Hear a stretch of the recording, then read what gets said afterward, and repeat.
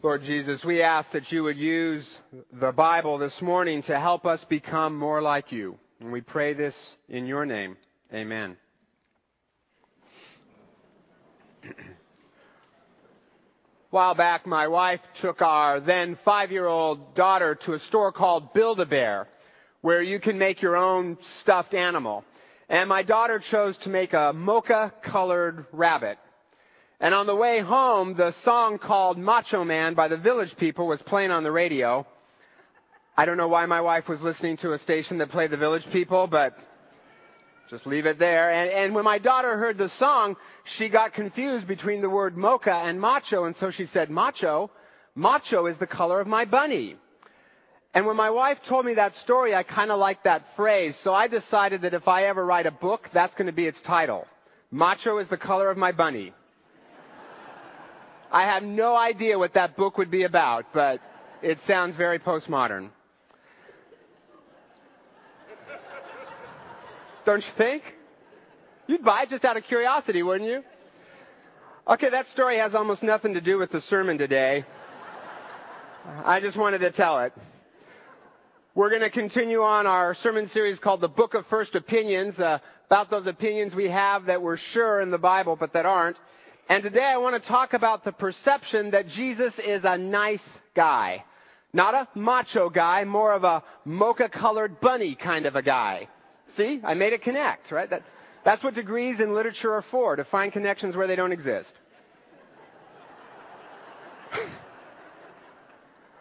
Jesus is nice, and we're supposed to be nice too. Now that word can mean a lot of things to a lot of people, so let me define it. By nice, I mean kind of mild-mannered, kind of docile, with maybe just a tinge of wimp.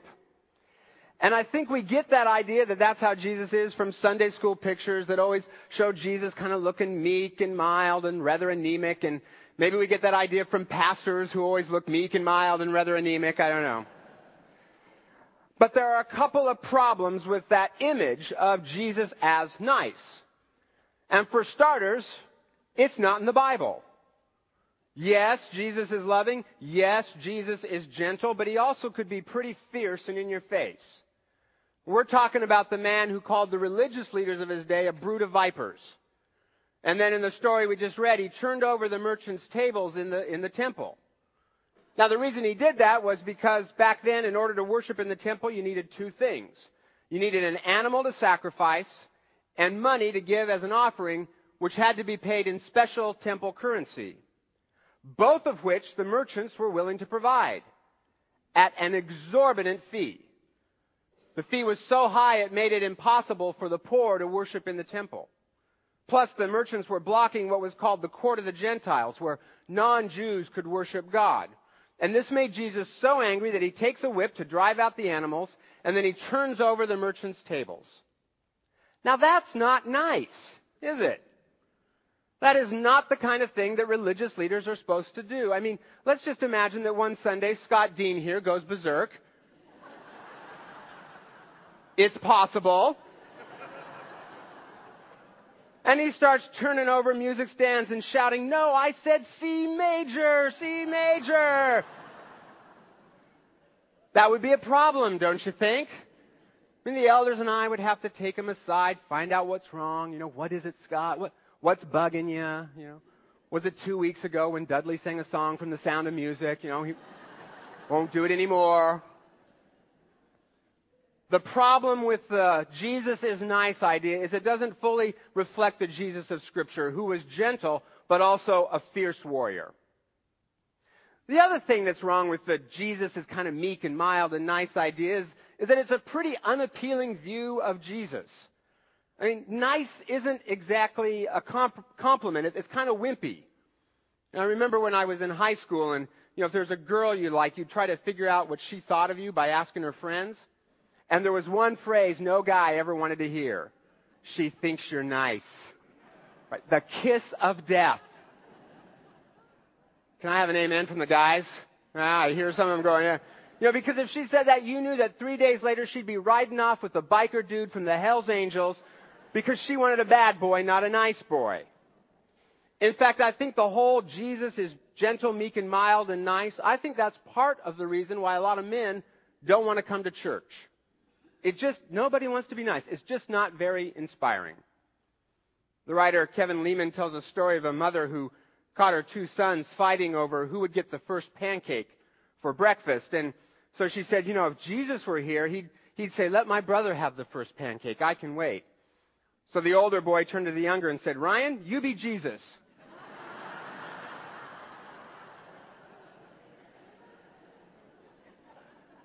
Now, I think Jesus probably would offer up his pancake, but there is a difference between having the strength and self-confidence to give because you have chosen to do it, as opposed to doing it because you're just kind of a doormat and a wimp.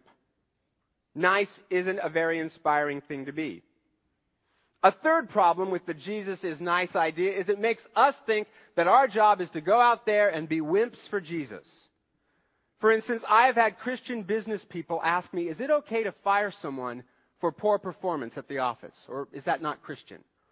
And I always say, look, if you've given them opportunities to improve, and if you're giving them a generous severance package, yes, fire them. Honest. Because keeping a person in a job they can't do isn't good for you, it's not good for the company, but mostly it's not good for that person. You need to release them. So let them go find a better fit. We can be firm and be Christians. The Jesus of the Bible has muscles. Especially when it comes to the things that block us from getting to God. The Bible calls us the temple, God's temple. We are God's temple. And just like Jesus turned over the tables in the temple in Jerusalem, Jesus wants to get into our lives and Jesus wants to get into our world and turn over the tables of sin and pride and greed and anything else that's going to keep us from Him. And wherever He sees the effects of sin wrecking people through poverty or injustice or broken relationships or whatever, Jesus gets pretty scrappy to get rid of those things and to beat the tar out of the devil. Jesus has muscles. So what does this mean for us? Does this mean that we're supposed to kind of go out there and be rude, obnoxious jerks for Jesus? Of course not. That's not who Jesus was. But I do think this would mean three things for us. And the first is this. Jesus doesn't call us to be nice, but He does call us to be discerning. When Jesus dealt with people who were oppressed or who were outcasts in society, lepers, prostitutes, something like that, Jesus showed nothing but grace, mercy, and tenderness. But when Jesus confronted religious hypocrisy, self-righteousness, or the forces of evil that wreck people's lives, Jesus was fierce.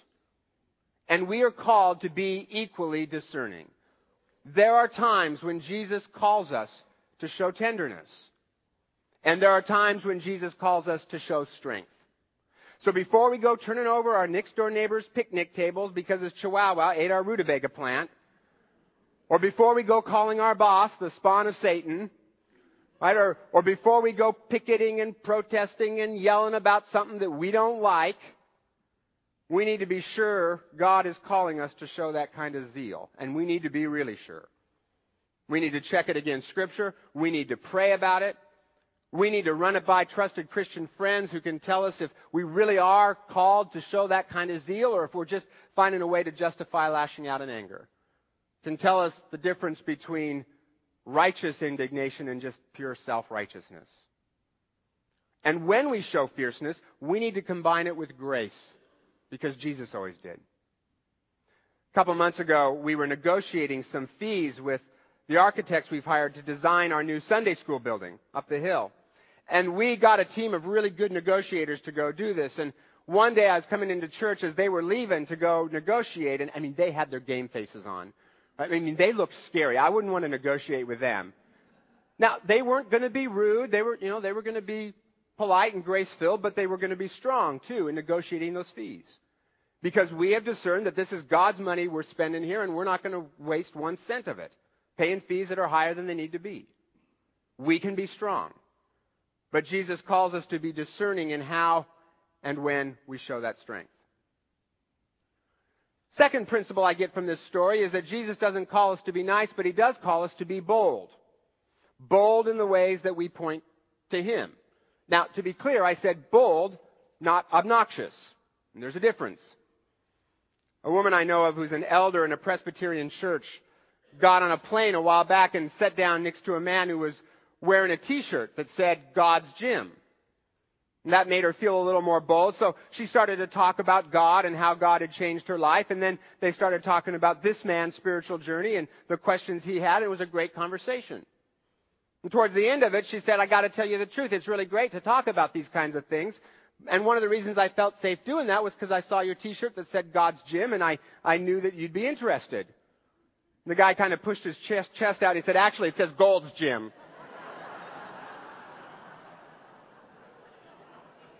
Oops.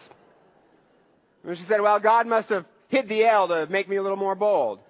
Now, she wasn't being obnoxious. She wasn't shoving her religion down anyone's throat. She was bold. And I love the fact that we as a church are being bold with our time, with our talents, with our money to point to Jesus. A few weeks ago, some city officials were meeting with Brent Christie, the director of the Jubilee Reach Center that you all helped get started through the Ripple Effect. And unsolicited, these city officials told him that the Jubilee Reach Center and this church and the ways that we're out there serving the community have all been topics of conversation lately in some city meetings. And they even told about one atheist skeptic who said, yeah, but wait till they start trying to convert people. And then one of these officials said to that staff person, you just don't get it, do you? Of course people are going to become believers. So what's wrong with that? I just think that's cool. I mean, that when they talk about us, it's not just about how we create parking problems on Sunday.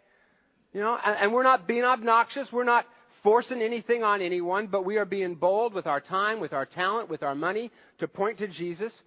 And it's helping people see Him. And it's making some just a little uncomfortable. And that's good. Jesus doesn't call us to be nice. He calls us to be discerning, to be bold, and finally, Jesus calls us to be strong for Him. The definition of injustice is the incorrect use of power. When powerful people use their power to take things from others or force something on them that they don't want to do. Justice, on the other hand, is the correct use of power. It's when strong people defend others. You see, it's not that Jesus is against strength and power. He just wants us to use it right. At a church I used to work at, I invited Gary Haugen, president of International Justice Mission, to come and speak to a men's group. And IJM is a Christian organization, as you know, that goes into the developing world to rescue victims of injustice. And Gary described to this men's group all of these horrible situations where teenage girls had been abducted and forced into prostitution, or widows had had their land taken. And then he asked, how should we as Christians respond to the perpetrators of this injustice, of these injustices? And one by one, the men in that group said things like, well, we should love those people, or tell them about Jesus, things like that. And finally, Gary said, yes, all those things, but first, let's put them in jail to protect the innocent. The men in that group had been so conditioned by the gentle Jesus, meek and mild idea that they forgot that Jesus also stands for justice. And that we need to place equal emphasis on Christ's command to turn the other cheek, as well as His command to defend the weak. He tells us to do both. And that doesn't necessarily mean beating someone up or putting them in prison. There are many forms of strength that we have. Things like money and talents and knowledge all can be used to help other people. A while back, one of our employees here had to take her car into the mechanic. And she's single and she doesn't really know a lot about cars. And it was pretty clear that the mechanic was kind of taking advantage of that fact and charging her more than maybe was necessary. And she didn't have a lot of money, so this was hard, but she felt powerless to do anything about it. And she was sharing this with some of the staff, and a couple of people came up with this great idea. Send Bob to go to the mechanic with her. Now, some of you know Bob Christ, our business administrator. For those of you who don't, Bob's a big guy, and he's got a compassionate heart, but his exterior is, the best way to put it is Bob could intimidate a pit bull. And we all just sort of smiled at the thought of that mechanic having to come face to face with Bob. That was a good use of Bob. Be discerning, be bold, be strong for Christ, because the long and the short of it is, Jesus doesn't call us to be nice, He calls us to be good. And good and nice are not the same thing. Good is different than nice. We are called to be good and dangerous. Dangerous to the devil's plans. Because that's what Jesus is. You know, from the very beginning in the Bible, the picture of God that emerges is of a God on a mission. He is on a mission to take back what the enemy stole from Him, His world and His people. And that mission culminates in Jesus Christ when God Himself invades planet Earth to roll back the margins of evil and usher in His kingdom. Yes, Jesus is loving. Yes, He is gentle. Yes, He is kind. And Jesus is also God's warrior, dropped behind enemy lines to defeat the forces of the devil. And we are made in His image, and He calls us into His army. And it's not a political army. It's not a military army. It's a spiritual battle where every inch, every person, every minute is either claimed by God or counterclaimed by the devil. And we are called to participate with Him in that battle. We are called to be good and dangerous. I have a friend who spent some time in Dublin, Ireland, working in a street kid ministry with a man there named Sean. And the way Sean got started doing street kid ministry was one day he was watching soccer on television, and a voice went off in his head, and it said, Sean, when are you going to get up off your rear end and do something for me? And he knew that was God. Because God is Irish. And so that started him thinking and praying, and he began to notice that some of the neighborhoods around him were getting awful filled with gangs and drugs and street kids and kind of some violence. So he decided to start hanging out with some of these street kids and mentoring them, particularly some of the young men. And he showed them a lot of love, but he wasn't always nice. He'd often confront the guys on their bad behavior and say things like, you think being a man's all about selling drugs and carrying a gun and treating women badly. But Jesus is the model man, and what He shows us is that being a man is working hard and treating people with dignity and fighting off the devil. And every once in a while, Sean and his partners round some folks up and mobilize a neighborhood to drive out a crack dealer and get him put in prison and stuff like that. And Sean acts like a good coach, praising the kids when they follow Jesus and confronting them when they don't. And he's changing not just lives, but whole neighborhoods. Now, is he nice? Not so much. But he is good. And he's dangerous to the devil. And he is having a great adventure partnering with Jesus in redeeming this world. So this week, how can you be discerning, bold, and strong?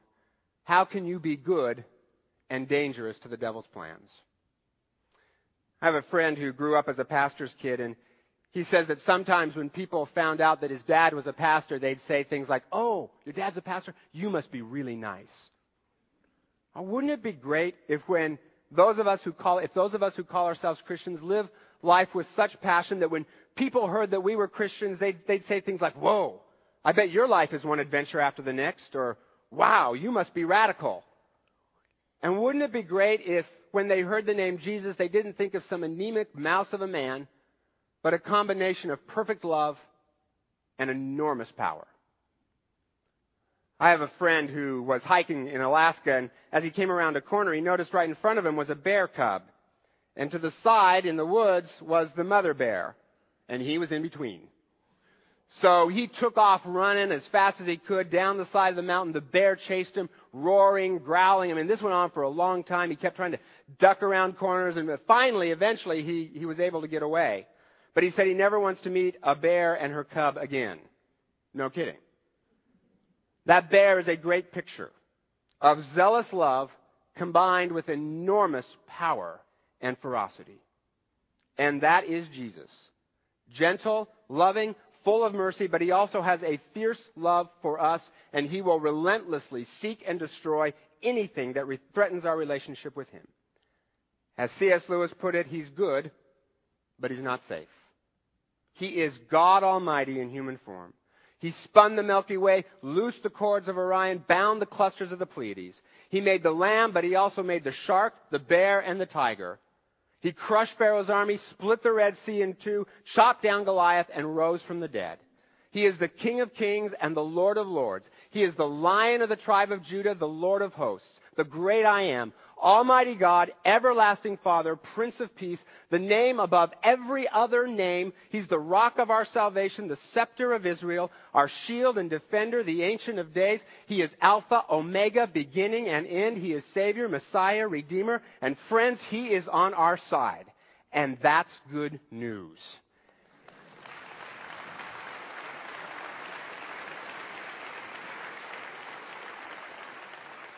Amen indeed. Lord Jesus, we pray that you would help us to be just like you.